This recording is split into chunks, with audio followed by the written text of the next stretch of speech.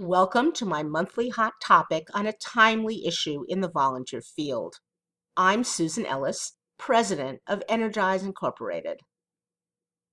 The treasure trove of knowledge philanthropists.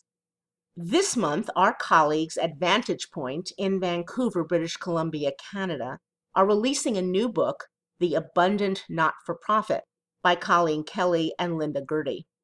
Inspirational and practical, the book argues for a transformation in thinking about volunteers.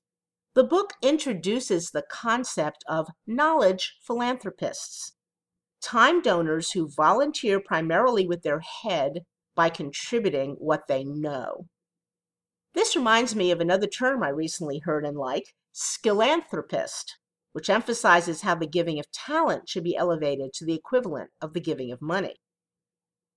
Kelly and Gertie map out the steps for how organizations, particularly small and mid-sized ones, can recruit and engage volunteers with any and all professional skills, thereby vastly increasing their capacity to accomplish goals even in a poor economy.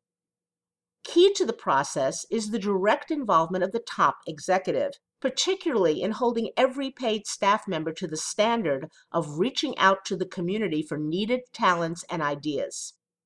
This strategy, knowledge philanthropists are everyone's responsibility, adds the missing ingredient to current discussions of pro bono service and other highly skilled volunteer initiatives. Expertise as well as help. It's been obvious for a long time that many organizations look to volunteers for help, not necessarily for expert or outside input. The symbols of volunteering are hearts and hands. Why not also brains? There is no question that many community needs have to be addressed by rolling up sleeves and pitching in, from disaster relief to building playgrounds. And huge numbers of volunteers, no matter what their level of education or employment, love doing those sorts of projects. The highly successful Martin Luther King Day of Service in the United States last month was all about lots and lots of donated labor. The trouble is that such high visibility days are more about energy than ideas.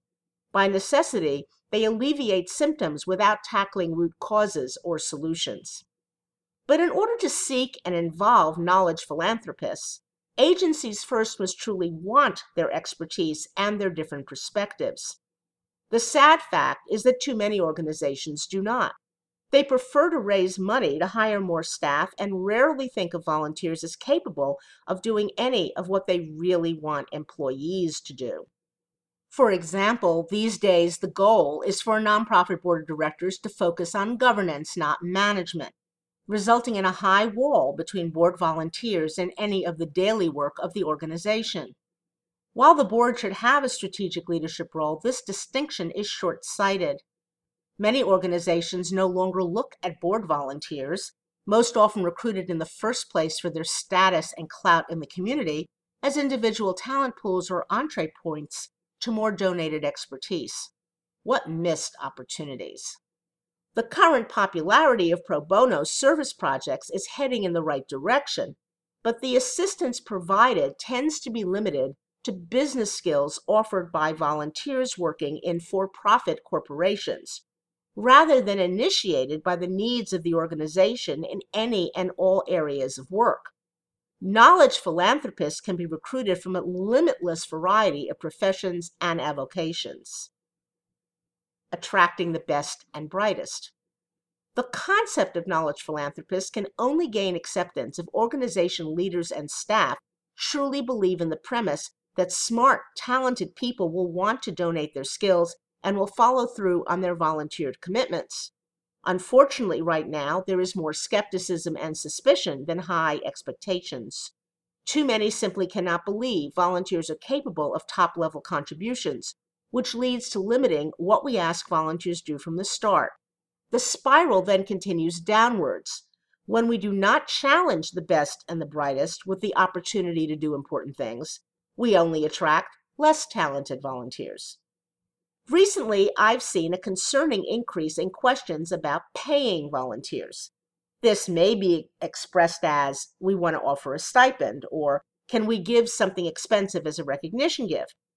But the common denominator is a fundamental belief that money, or expensive things, motivate or thank better than anything else.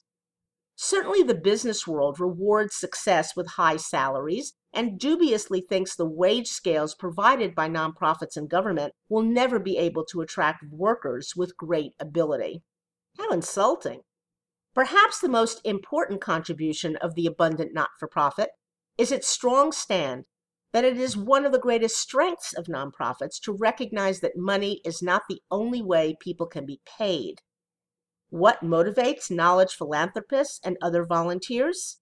Kelly and Gertie advocate, and I quote, "Pay them with the intangible benefits that motivated their contribution to the organization in the first place. Those include an opportunity to make an investment in their community, a chance to learn, a way to be part of an excellent organization, a venue to meet new people, and an opportunity to have their own unique role. Pay them with meaning." Close quote. Meaning. How simple yet profound as a recruiting pitch. How clear a measure of designing roles and work projects for volunteers. Expanding knowledge philanthropy. We are talking about changing attitudes and organizational culture, perhaps one executive at a time. This does not happen overnight, but it can move forward in increments. For example, if you are currently the person designated as responsible for volunteers, you can recruit top-notch volunteers to be part of the management team for volunteer involvement. In other words, be a role model by finding a wide range of talented individuals and entrust them with assignments that expand the effectiveness of your office. Profile current volunteers and board members if possible to assess what skills or expertise they possess that you have never asked them to share in their service with you. Look for ways they might expand their roles to use those talents. Interview every executive and middle manager in your organization to identify one area of expertise that they do not have, but which would give them the opportunity to turn a wish into reality. Then do everything in your power to recruit a volunteer with the ability and interest in doing that role. Be prepared to give some one-on-one coaching to the exec in how to work with the knowledge philanthropist to make it successful. Take a look at the written position descriptions or terms of reference recommended in the abundant not-for-profit, and look on the Vantage Point website for free resources such as the Volunteer Letter of Agreement. Read the points of view essay Rob Jackson and I wrote in the current issue of eVolunteerism. Philanthropy and giving are not just about money. It's free to all.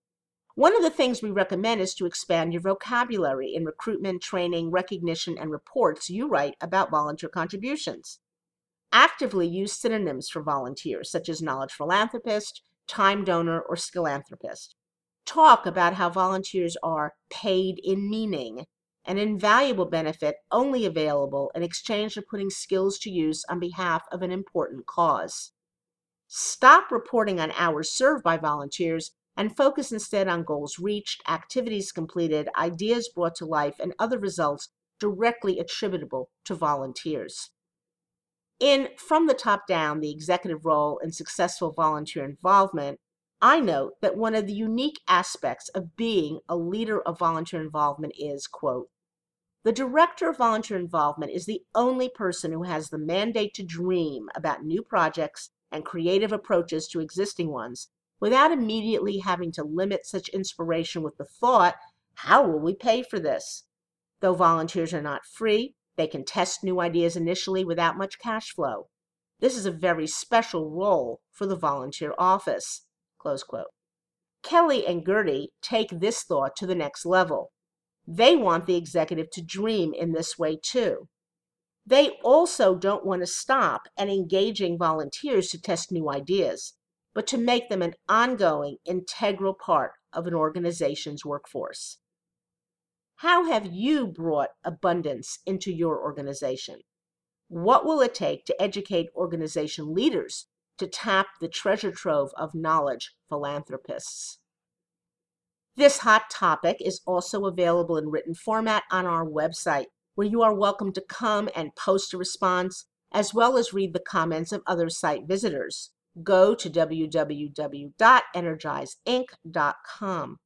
Or you can respond to this hot topic simply by sending an email to webmaster@energizeinc.com. At our website, you'll also find an archive of hot topics from more than a decade, as well as over 1,200 pages of free information for leaders of volunteers. Thank you so much for listening today.